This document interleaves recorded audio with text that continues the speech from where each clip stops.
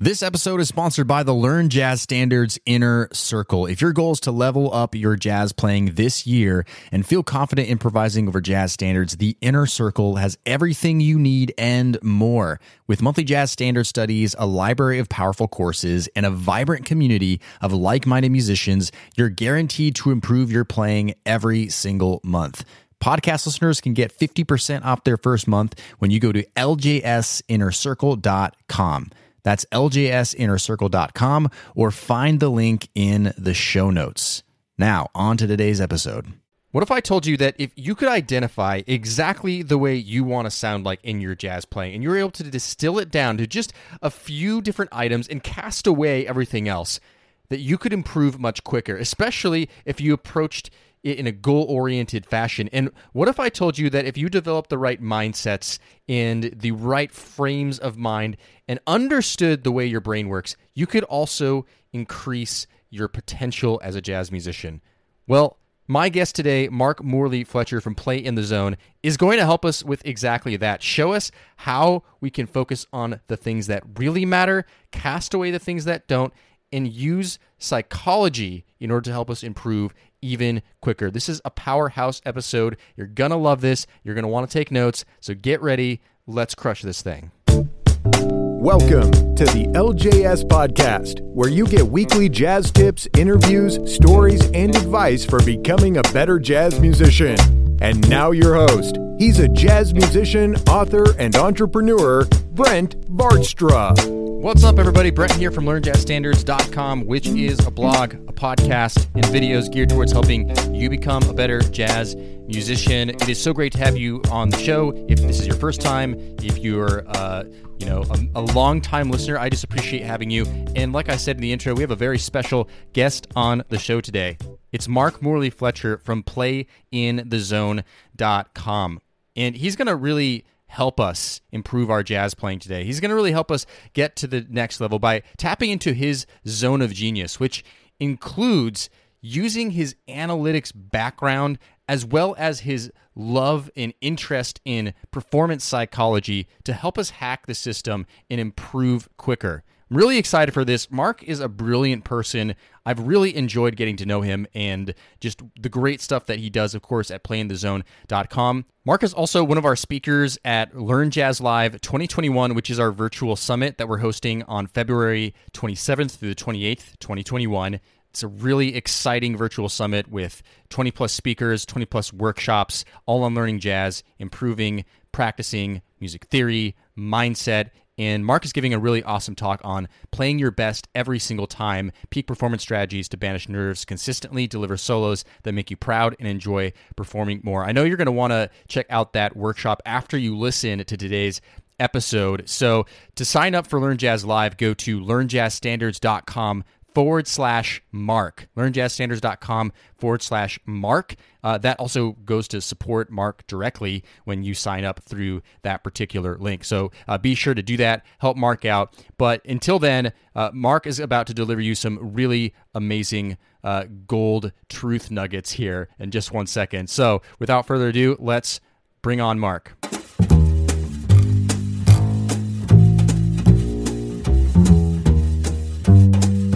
All right, welcoming on the show is Mark Morley Fletcher. He's the musician behind Play in the Zone, which through that he's helped over 1,000 musicians at all levels and across all instruments reach new heights through his performance psychology and effective practice courses. So welcome on the show, Mark. Thanks, Brent. Great to be here. Yeah, I'm really excited to have you here. You're someone who first of all, you're a jazz guitarist. You're a jazz nerd, which is, of course, welcome here on the podcast. You're also someone who is really interested in performance psychology and really interested in how do we make breakthroughs in our playing and focus on the things that really matter. And I'd love for just for the audience to get to know you a little better, to start with a little bit about your backstory and who you are, because I think it's quite interesting how you got into what you're doing. Yeah, so I've been playing jazz for a long time, but until a few years ago, it was really the thing on the side. So I am a physicist by training, PhD in theoretical physics, and then I spent a long time working for the UK government as an analyst. And this sounds like something completely unconnected, Right. And for a long time, I thought it was, until I realized recently, actually, that it's really been driving a lot of what I do and what I teach, and why I'm able to help so many people. Because when it came down to it, what I was doing for the government in the UK was to dig into all the huge amounts of work that people are doing, all the activity that's going on, what is really making a difference, what isn't helping at all. And even the bits where you look at something and you say, okay, here's something we're not doing, but if we just did a little bit of work here, that would be way more effective than all this huge amount of money and activity that's going on there. So I've spent, over a decade in work going around big government departments, looking at decisions that people are spending billions of pounds, billions of dollars on, things that might make senior ministers stay in government or, get kicked out. And I've been looking at, well, what's working, what isn't, how can we tell? And a lot of the time, same in music, same in business, same in government, people tend to kind of look at what they're doing, what everyone always does, and just assume this is the right way. And it's really interesting when you take the time to just dig into it a bit and say, is this really true? Is there something I've missed? You can often find things that you're doing that are taking up a huge amount of your time, not getting you very far, but also little changes that you could make that are quick and easy, that can really just give you a huge boost forward. Yeah. One thing that I always struggle with, tell me I don't know if you can relate to this, is having enough time to practice. And I hear from a lot of my audience as well, that's one thing they struggle with too, is I don't only have so much time to practice. And the funny thing about that, when I think about that, is it's usually not so much like the problem. I guess the mindset around that is we need to practice for a very long time in order to get results. Mm-hmm. But I think the problem really is working on the things that actually matter. So I'm really intrigued by this. And I suppose my question for you is, how do we start? Let's just go from the context of someone who doesn't have very much time to practice. How do we start figuring out what those right things are, the data behind all that, and distilling down what little changes we can make?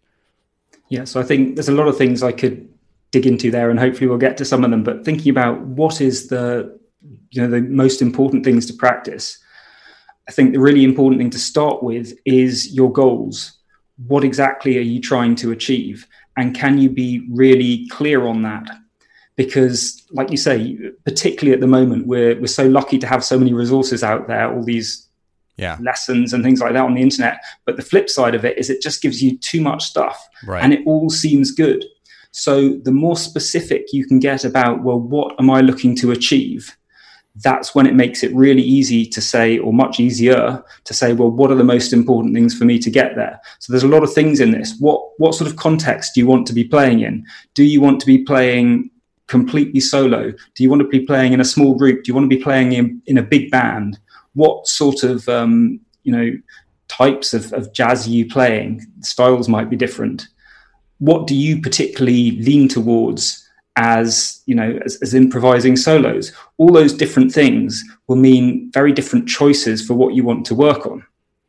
And just to try and make it a bit more concrete, if I give you an example of some of the things that I think about this, and to say up front, this is hard. It's not you work this out and then it's really clear, okay, it's only these two things and the other stuff don't matter. It's much more, which are the really important ones. So for me, when I sat down and thought about this, and this took a while, but it's been so worthwhile, the things that really stood out to me is I want to improvise melodic solos, really strong melodic solos. It's really important to me to play them with great time, and I like having interesting rhythms. And those came out as the big three for me. And that's helped so much because it really helps me. I'd say two things there. First of all, well, what to work on, but it really gives me the ability to actually stick with the fundamentals a lot more. I mean, I'm sure this is something we'll talk about, and I'm sure you know this, but the more time I've spent around really great jazz musicians and actually great people in any field, the more I'm amazed by how much time they spend working on the basics. And you think they're all doing the really advanced stuff, but actually when you look at it, a lot of it is just the basics done at a really high level. Yeah. So that's the first thing. The second thing that I'd say is, okay, that's great. I've got those 3 things I want to work on. Let's talk about why this is still difficult, because that does not mean that I don't want to play with amazing technique, blisteringly fast runs. Yeah, I'd love that. It doesn't mean that I don't want to play crazy out there harmonic ideas, or that, as a guitarist, I want to be playing cool chord voicings and all these sorts of things. I would absolutely love to be doing all of those. But when I look at it, I realize they're not as important to me as those big 3 ones, the melody and the time and the rhythm. So that's made it easier for me, first of all, to see, well, which are the things that are going to help me get to those ones. But tough though it is, it's made it easier for me to say no to all those other cool looking things I could work on that aren't getting me towards my most important goals, if that makes sense. That makes total sense. I'm like already just completely loving this, because I think about I think about these things outside of music for myself a lot too. Like, where am I wasting my time on things? Yeah. And getting clear on those goals seems to be such an important thing. I think that's so interesting that you said that you would love to be playing, great chord voicings and all these other things that are out there. The things that YouTube can teach you, right? Yeah. There's so much stuff out there that you could do that's really cool. Little, shiny little ornaments out there. But that you really sat down and thought about what are the specific, it almost sounds, and tell me if I'm wrong, it sounds like you picked out specific things that you just wanted to sound like. Is that right? Yeah, and there's a lot of ways you can go with this. So one thing to say first that I should add is, it wasn't like I sat down and in 5 minutes I knew this. This has been a period that has taken me a while. I sat down and wrestled with it for a bit, and I had some things that were a bit like that, but I wasn't quite sure. And then over the next week or month or whatever, it's like, oh yeah, I'm definitely in on this. I'm not so sure about that. Maybe I need to change it. So it's not something where you can expect to know it straight away. Right. But yeah, different ways you can go like this. So one way is to think, well, what type of music do I want to play? Quick aside on this, because I can't resist telling the story.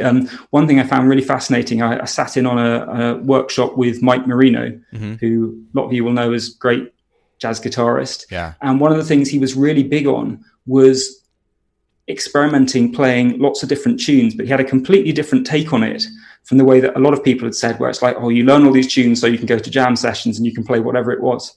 And what he was saying was, no, you learn lots of different tunes to find out which ones you really like. Because it's not just how do you play as a musician, it's also the material you choose to play on is a large part of, well, what is your personality? So that was a really interesting one there. Learn lots of different tunes and different styles by different people and see which ones really speak to me, and that might tell you something. Think about, players, who do I want to sound like?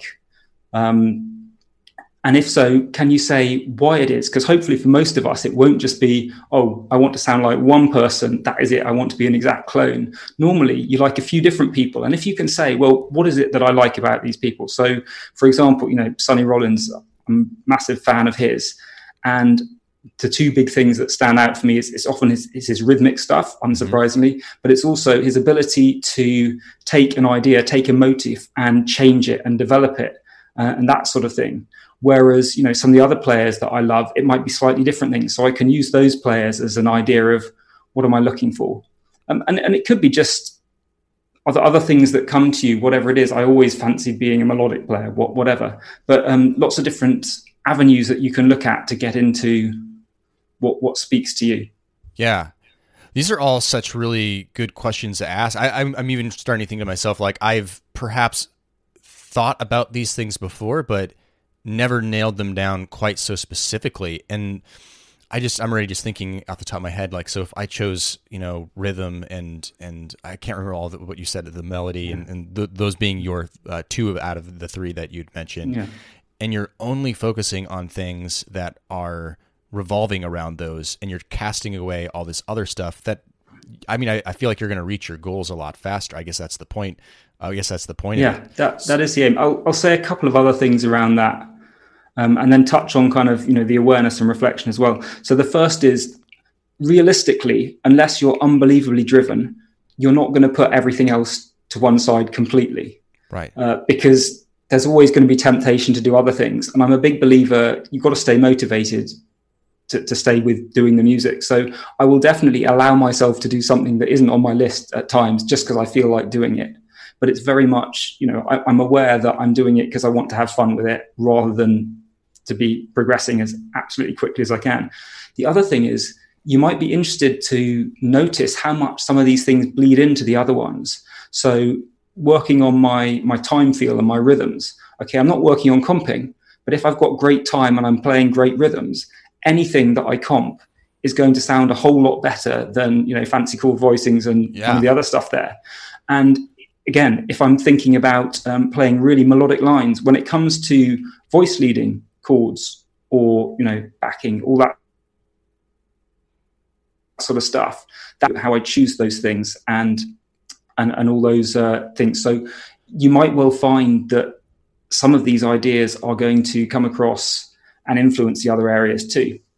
And that's so encouraging. I have some members of my membership who, they talk about, well, I really want to get better at music theory. So I'll direct them to a certain resource I have for, getting better at music theory. But in the meantime, they discover that their technique, by just going through the exercises and working on the different aspects of that, has improved massively. Now, that's not what they set out to do, but they're doing that on the side. But instead of thinking to yourself, well, I need to work on my technique, and then I need to work on my theory, and then I need to work on my harmony, and then I need, right? All that can be pretty overwhelming. But distilling it down is, it's brilliant. I love this. Yeah. So this is amazing, Mark. After we establish those goals and specifically what we're trying to get after, what are some of the things that follow that can help support us to better achieve those? So some of the things to work on will come out of the goals. And actually something you said there just reminded me, it doesn't have to be a very conceptual thing like I want to play melodically. It could be I want to play really well over this particular tune. Right. And that would get into exactly what you're saying there about, okay, well, what do I need to do that? If we take this thing as, do I need to really understand how the harmony moves? Do I need to learn chord voicings, scales for soloing? What bits am I missing there? And like you say, technique may not come into that, but if you suddenly discover, here's what I'm hearing over part of the tune, and it's technically quite advanced, then that's going to lead you to work on some technique to be able to do that. And that's a really great organic way of doing this, because you're no longer, like you say, just saying, oh, I want to get better at technique for the sake of it. There's a very clear purpose in mind for that. So that might be one thing. It could be looking at, very specific results. I thought it might be helpful to say a few things about some of the other areas that can be really important in this. So this is getting a bit wider, but these are some of the things that I find people often overlook. And, we can go through a few of them, but the first one might be, who are the people you've got around you helping you with this?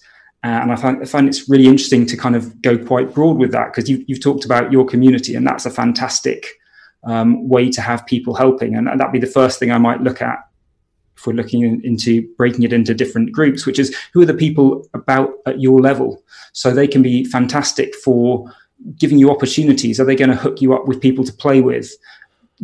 Places that will allow you to play gigs or whatever you're doing, or tell you about jam sessions. Are they going to give you encouragement either directly or by your watching what they're doing and thinking, okay, now I believe I can do that? Are they going to challenge you? Maybe, you see them getting ahead and you think, wow, I don't want to be left behind. I'm going to work to keep up. Yeah. You've also got, who are the people ahead of you? The people who can be your teachers or your mentors, giving you inspiration, instruction. What about people in your life who are nothing to do with music at all, but might provide encouragement or might provide accountability? Are you actually doing the work that you said you would? There's all sorts of things when we look at it, how people can help us or even get in our way sometimes. And you have a lot more control over that than you might think. It's really easy to say, well, I'm just stuck with the people. But for example, with your community, someone could say, actually, you know what, I'm going to sign up. I'm going to join a community. You could say, I'm going to do a bit of research. Who are teachers near me or teachers on the internet who I admire, I'd like to work with? What happens if I just email them and say, are you taking students? And you might get a no, but you never know. You might get a yes. And just imagine how different, your life would be if you're sat there in one timeline and you don't do anything. And then another one, you actually get a chance to study with this amazing player who's going to, move you along. So we've got things like the people around you. Yeah, and just to piggyback off that, if you don't mind me just quickly interrupting, I find that, I look back on my musical growth, and community and mentorship, the things you were just talking about, were massive parts of it. I had a friend in college, and he was another guitar player, and we became quick friends, and we hung out together all the time. And he was just, I would say, a little bit more advanced than I was at the time. And he had a few more things together, but it wasn't that far off. So it wasn't like I was playing in in the wrong stadium with somebody. Yeah. And we would jam all the time. We would get duo gigs together. It was great, and it was a great opportunity. I understand not a lot of people don't have that opportunity. However, having that relationship, it improved. You mentioned a few things like, we were learning the same tunes together. We were encouraging each other, right? I was being challenged by him since he was a little bit better. I wanted to try to do some of the things that he was doing. And, I know that I was doing the same for him. I was playing a certain set of repertoire that he wasn't playing. And even just that relationship was so powerful. Being with some of the right teachers can really help, right? When sometimes out there, when maybe you're listening to this podcast and you've listened to 50, 20, 100, 200 episodes of this show, or you're on YouTube, and there's a lot of great information out there, but you need to narrow it down to really help you focus and get help where you need help in a pathway, in a direction.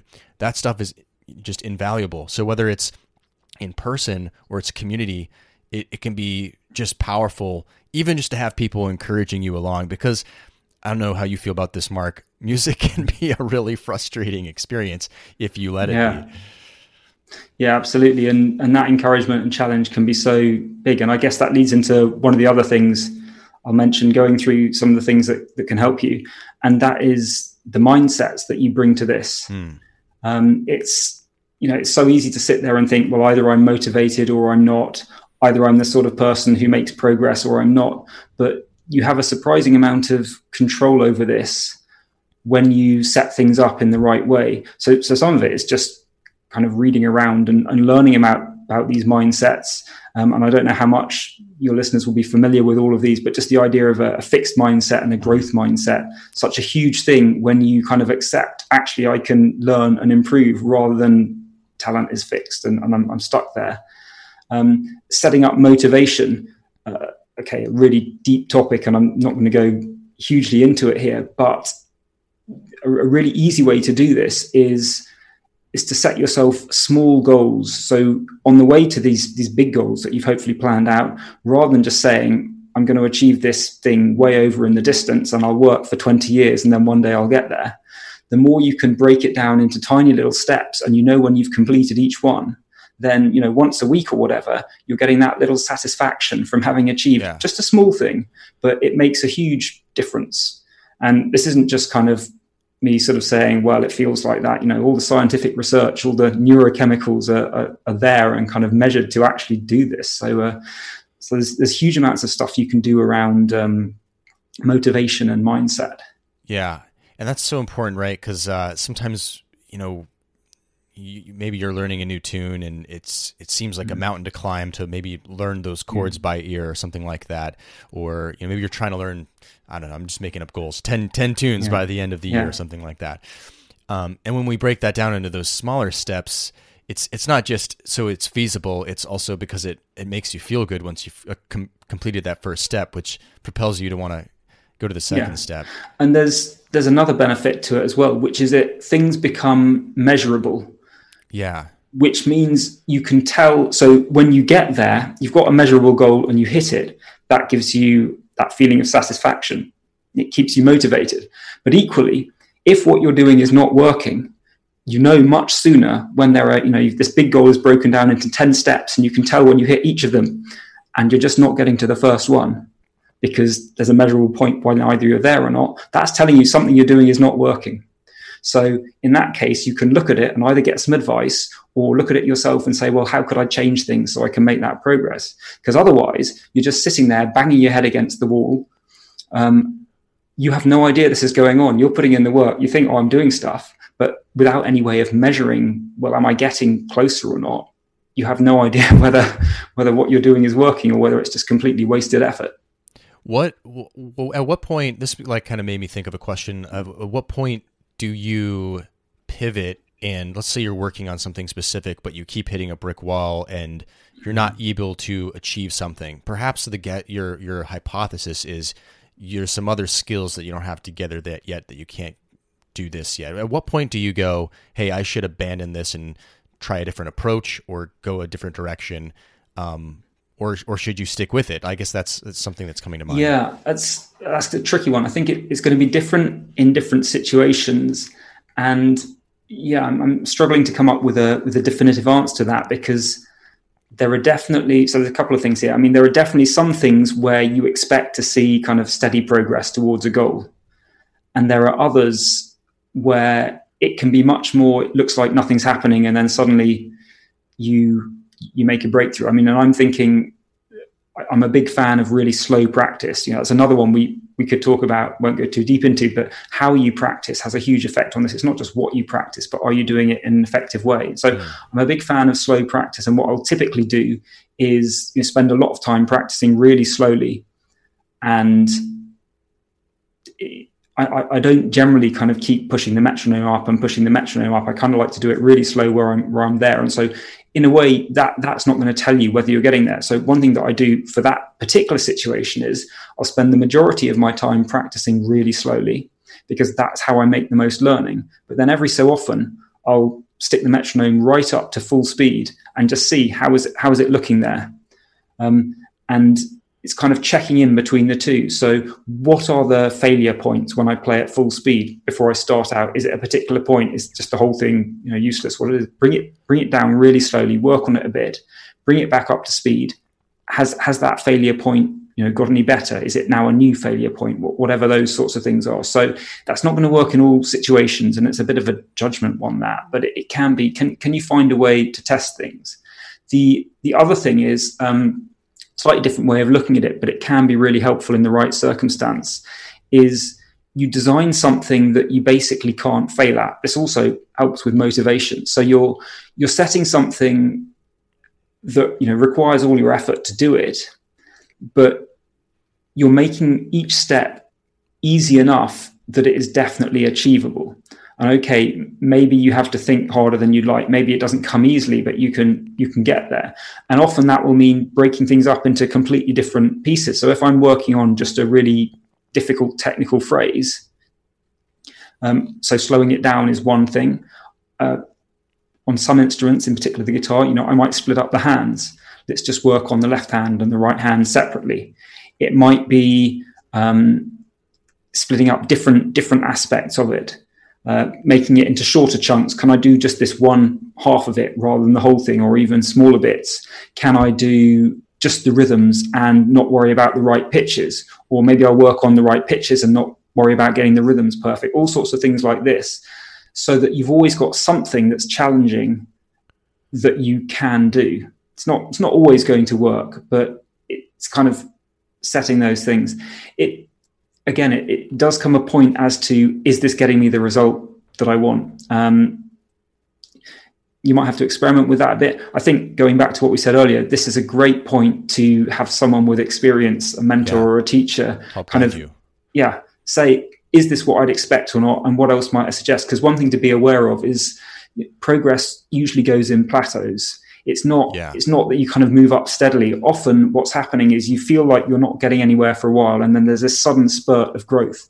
And interestingly enough, what's usually happening is actually the growth is really happening in the bit where it feels like you're going nowhere. Right. Your brain is kind of learning all the little bits, but it can't put them together. And then they're all there. And then when you get that sudden spurt, what's happened is it's just, okay, right, now we're all bringing it together, connecting those neurons, and you're there. But that kind of plateau where you don't feel you're going anywhere is actually totally required. And another reason that is why this motivation is so important is that the learning zone is typically when something is a challenge. It's a bit of a struggle. It's not so hard that you just can't do it at all, but it's not comfortable. You want to be in that slightly uncomfortable zone. That's where you learn the fastest. And that's why working on your motivation is so important, because you're not going to be sitting there thinking, oh, it's all easy, I'm improving amazingly fast all the time. Yeah. Well, what I think is just absolutely amazing and brilliant about this kind of the way that you approach these things is that you definitely approach these from your analytical mind, the analyst in you, where you're looking at, okay, there's a problem here, there's a roadblock. So what is it? Is it the way I'm practicing? Do I need to do this slower? Do I need to take it from this approach? But at the same time, with the psychology of like, if you're hitting that brick wall a little like too many times, you're going to lose motivation. So you always have to be thinking, okay, we need to change up the strategy because that's not working 100%. Because we need to have a win to get that dopamine hit. It's kind of what I'm trying to read between the lines. Is that no, exactly? And I think that goes, but you tie that back really nicely to kind of where I'm coming from with this, because the really interesting thing for me working in government as an analyst was I came into it as a pure scientist, and I thought, well, it's all about let's just do the analysis and see what works and what's perfect. And then you realize there's a lot of people in there. If I come up with the perfect thing to do and I present the numbers to a senior politician, are they going to understand it? Because it could be the best thing in the world, but if they don't understand what to do with it, they won't do anything. Do they believe they can make it work politically? Maybe they understand it, but they're scared about doing it. Do the public, if it's something that the public are going to have to do, are they going to understand it? Are they going to be willing to do it?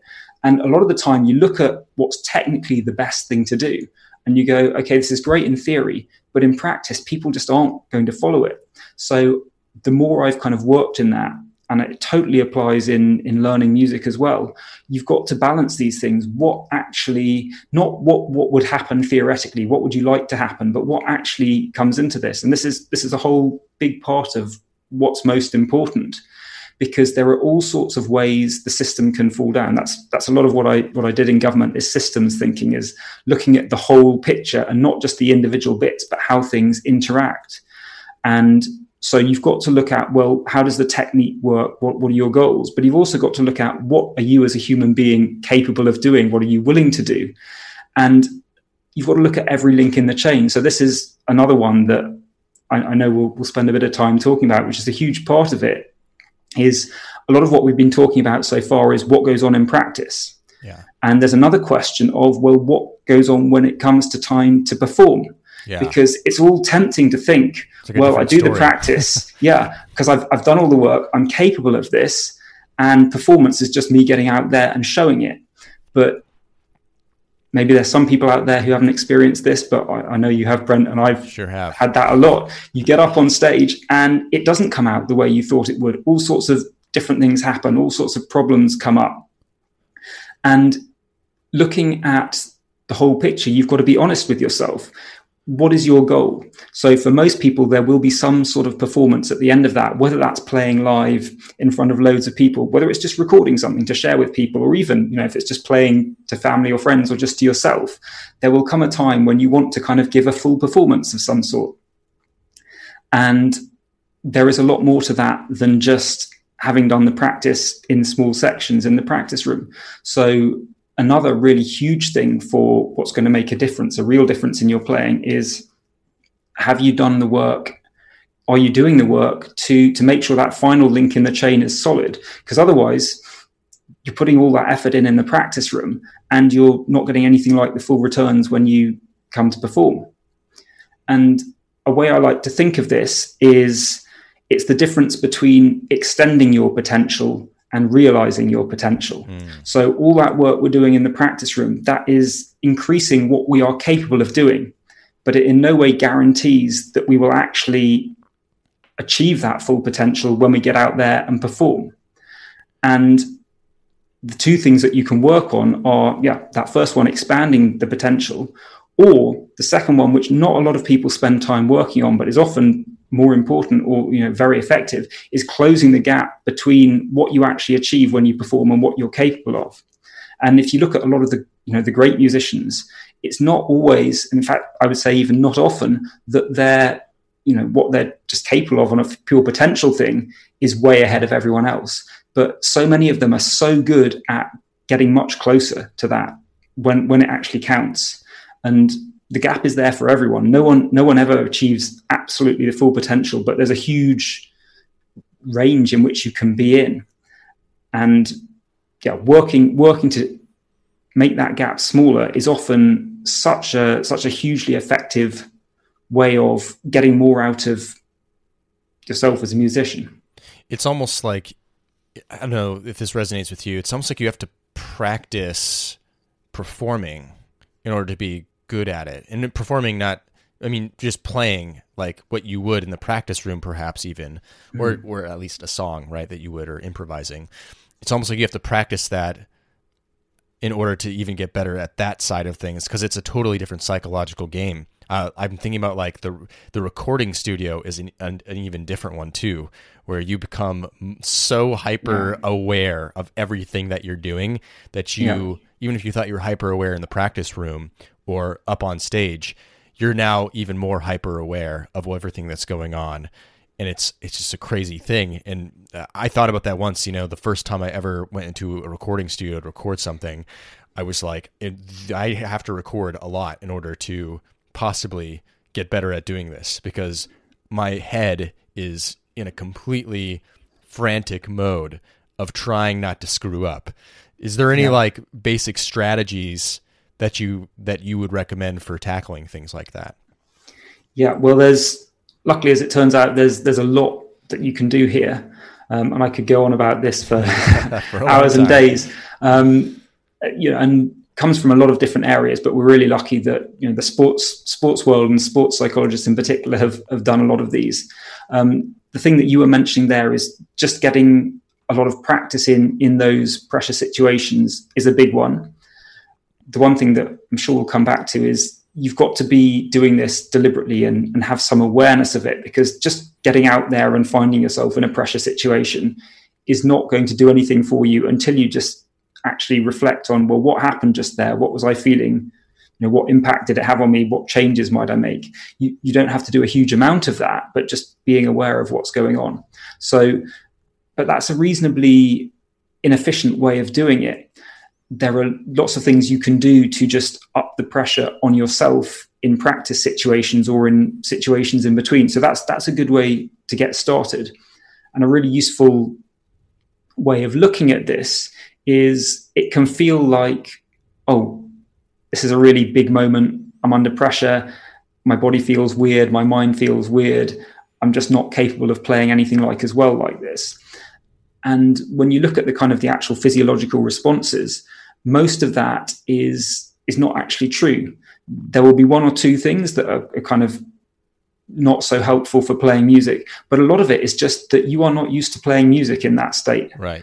I mean, one way that I'd describe it is, imagine you've been asked to kind of race a car around a track, and you're practicing in just a little normal car that you drive around town. And then for the actual race, you get put in this massive souped up Formula One top of the line car and told, drive it round. You've never driven this thing before. Do you think you're going to do a good job? Right. Almost certainly not, because you're not used to the power. You're not used to the controls. It's a totally different experience. But that's nothing to do with the fact that the car isn't up to it. In fact, the car is much better, but you're just unfamiliar. Right. So anything to get yourself a little bit more familiar with this is going to help. And, you know, there's lots of little things that you can work on as well. I mean, that's getting a little bit more into some of the detailed bits. Yeah. I'm sure that you could share so much more, and already everything that you have shared is just a gold mine of stuff. And I would encourage everybody to try to pick a few things that Mark said today that really resonate with you. I know, a big one for me that came out of this was, I need to get a little bit more clear about what exactly I want to sound like, and then start eliminating all the things that I'm working on that don't really help me get to that goal. I think that's so powerful. And there's a million other amazing things you said. And we're in luck because you are going to be one of our speakers at Learn Jazz Live 2021, our virtual summit, February 27th through 28th. And I know that you're going to share an awesome workshop with us. Mind telling us a little bit about what we can expect from that? Yeah, so that's pretty much getting into what we were talking about just there. If I remember correctly, the title that I've got down for that is Play Your Best Every Time. And it is exactly kind of the more specific strategies on what can you do so that when you're up there performing, you've got all these useful little strategies and techniques that you can put into place in the moment to achieve that better performance. And something I didn't say earlier, but I think it's quite a useful way to look at it. There's two aspects to this, really. One is, well, how close do you get to achieving your potential when you're up there? Can you close that gap between what you'd normally do in performance and just raise that higher? But the other one, in the title, Play Your Best Every Time, for a lot of people, it's not just about when you're at a lower level, it's about consistency. You'll get up there and one night you'll have actually a pretty decent gig, and the next gig, for no reason whatsoever that you can tell, will be utterly terrible. So there's a lot of things that you can do to give yourself a much more consistent experience. Yeah. Actually, if we've got a second, I was going to give an example of something slightly different but a bit related, which I think kind of illustrates some of these things for kind of performance. And I don't know if you've ever been in this situation, but I certainly have, where you get up there, you're improvising a solo, and you're just overplaying. You should leave some space, and you just go on and go on and go on. And I think this is a really nice analogy for a lot of what's going on with the performance psychology, because imagine if you could just leave a bit more space in the solo. It would be so much better. There'd be space for people to kind of digest the ideas. It would sound so much more mature and composed. And yet, how hard a thing is that for you to do? It's literally the easiest thing on your instrument is not to play anything. So the potential to have that better solo with all the space in it is totally there. It's just that you're not achieving that potential. So that's that idea again. You've got the ability to do this, but you're not. So how do you get better at it? Well, the first thing is awareness, which I was talking about a little bit earlier. Exactly the same for the psychological stuff. As soon as you're aware, okay, one of the things that's letting me down is I play too much, I should leave more space, you've got a chance of dealing with it. So until you're aware, you're not going to do anything about it. Same with all these things. Okay, I've listened back to recordings of a number of my solos, or I was just remembering afterwards and I've written down what happened there. So just one quick tip is just taking a minute or two after a practice, after a gig, after a performance, whatever it is, to just kind of write down some thoughts. What went well, what went badly? Just build up this awareness of what is habitually good and what is habitually holding me back. So next time I play, I can deliberately choose to try and leave a bit more space. And ways you can help yourself do that is not just rely on, I'll remember it in the heat of the moment, because when we get up in performance, we forget things. So just a really little quick tip is maybe you just want to write down a little note to yourself. For me, I'll put it on a scrap of paper, slip it in between the guitar strings. Therefore, I can't miss it because I've got to take it out before I play. But I'm sure you can find something similar for different instruments, different setups. And then what you will probably find is that helps a little bit, but it doesn't completely cure the problem. And one of the reasons for this is you think it should be so easy. All I have to do is stop playing. I know how to do that. But when you think about how we tend to practice, most of what we practice is a lot of notes because, you want to use your practice time. And unfortunately, the way that we're used to practicing is what tends to come out in performance. So when your practice is mostly filled up with you playing lots of notes and is not filled up with you leaving large amounts of space, even though you intend to leave more space, your kind of habit kicks in and you just play that. So if you want to break this, you kind of need to have to actually practice. Let's deliberately spend time practicing where I leave more space. And that, it feels a bit weird because, you want to be practicing the difficult part or what seems like the difficult part, playing the notes. But until you make the effort to do this, you're not going to change. And it's exactly the same with some of these, psychology-based kind of peak performance tips. They're not necessarily difficult things to do. It kind of feels like I should be able to do it. One of the reasons why we don't practice leaving space is because you think, well, I can do that. But what you've got to do is this awareness thing is look what actually happens in performance. Does this happen as you would like it to in performance? If not, then you need to spend some time working on it. And it's the same with all the kind of the peak performance stuff. Do I play to the level that I'm capable of in performance? Am I kind of dealing with nerves? Am I keeping my focus where it needs to be? If not, then much though you feel, well, it's something I should be able to do, first of all, accept, okay, I'm not doing it. And actually, a lot of these things, they're actually a lot harder than we believe they are. So we tend to beat ourselves up about them because we can't do them. But, accept that you can't, and that's fine.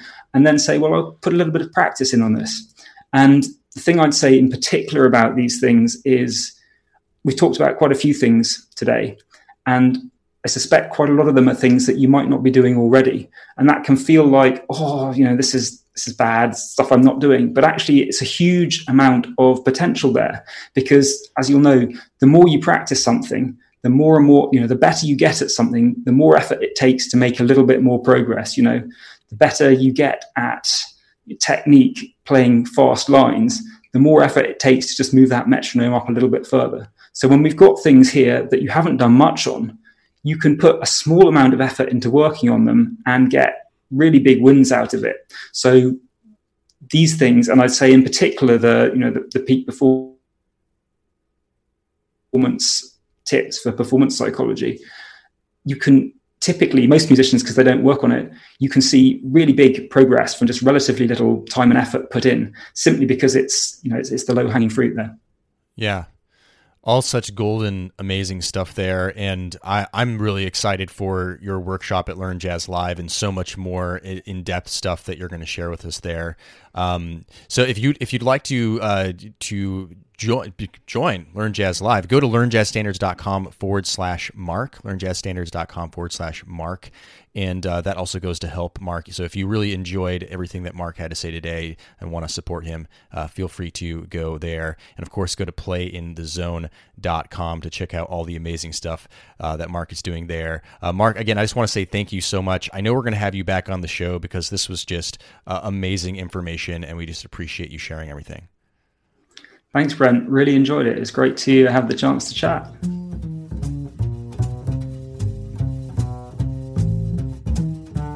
All right, that's all for today's show. Want to thank Mark Morley Fletcher again for all that great information. Again, check out playinthezone.com or sign up for Learn Jazz Live 2021 at learnjazzstandards.com/Mark.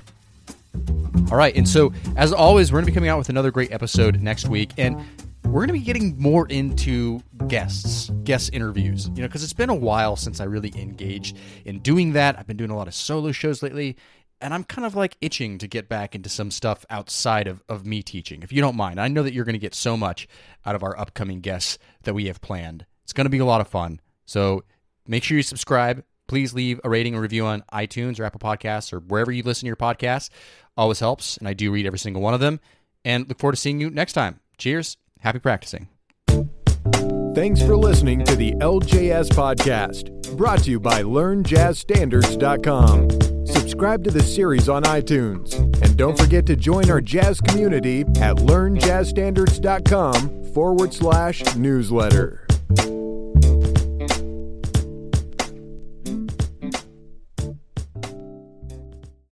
Hey, podcast listener, would you like to ask me a jazz question and get it answered here on the show? Then go to learnjazzstandards.com/ask. That's learnjazzstandards.com/ask. I look forward to hearing your question and answering it on a future podcast episode. learnjazzstandards.com/ask, or find the link in today's show notes.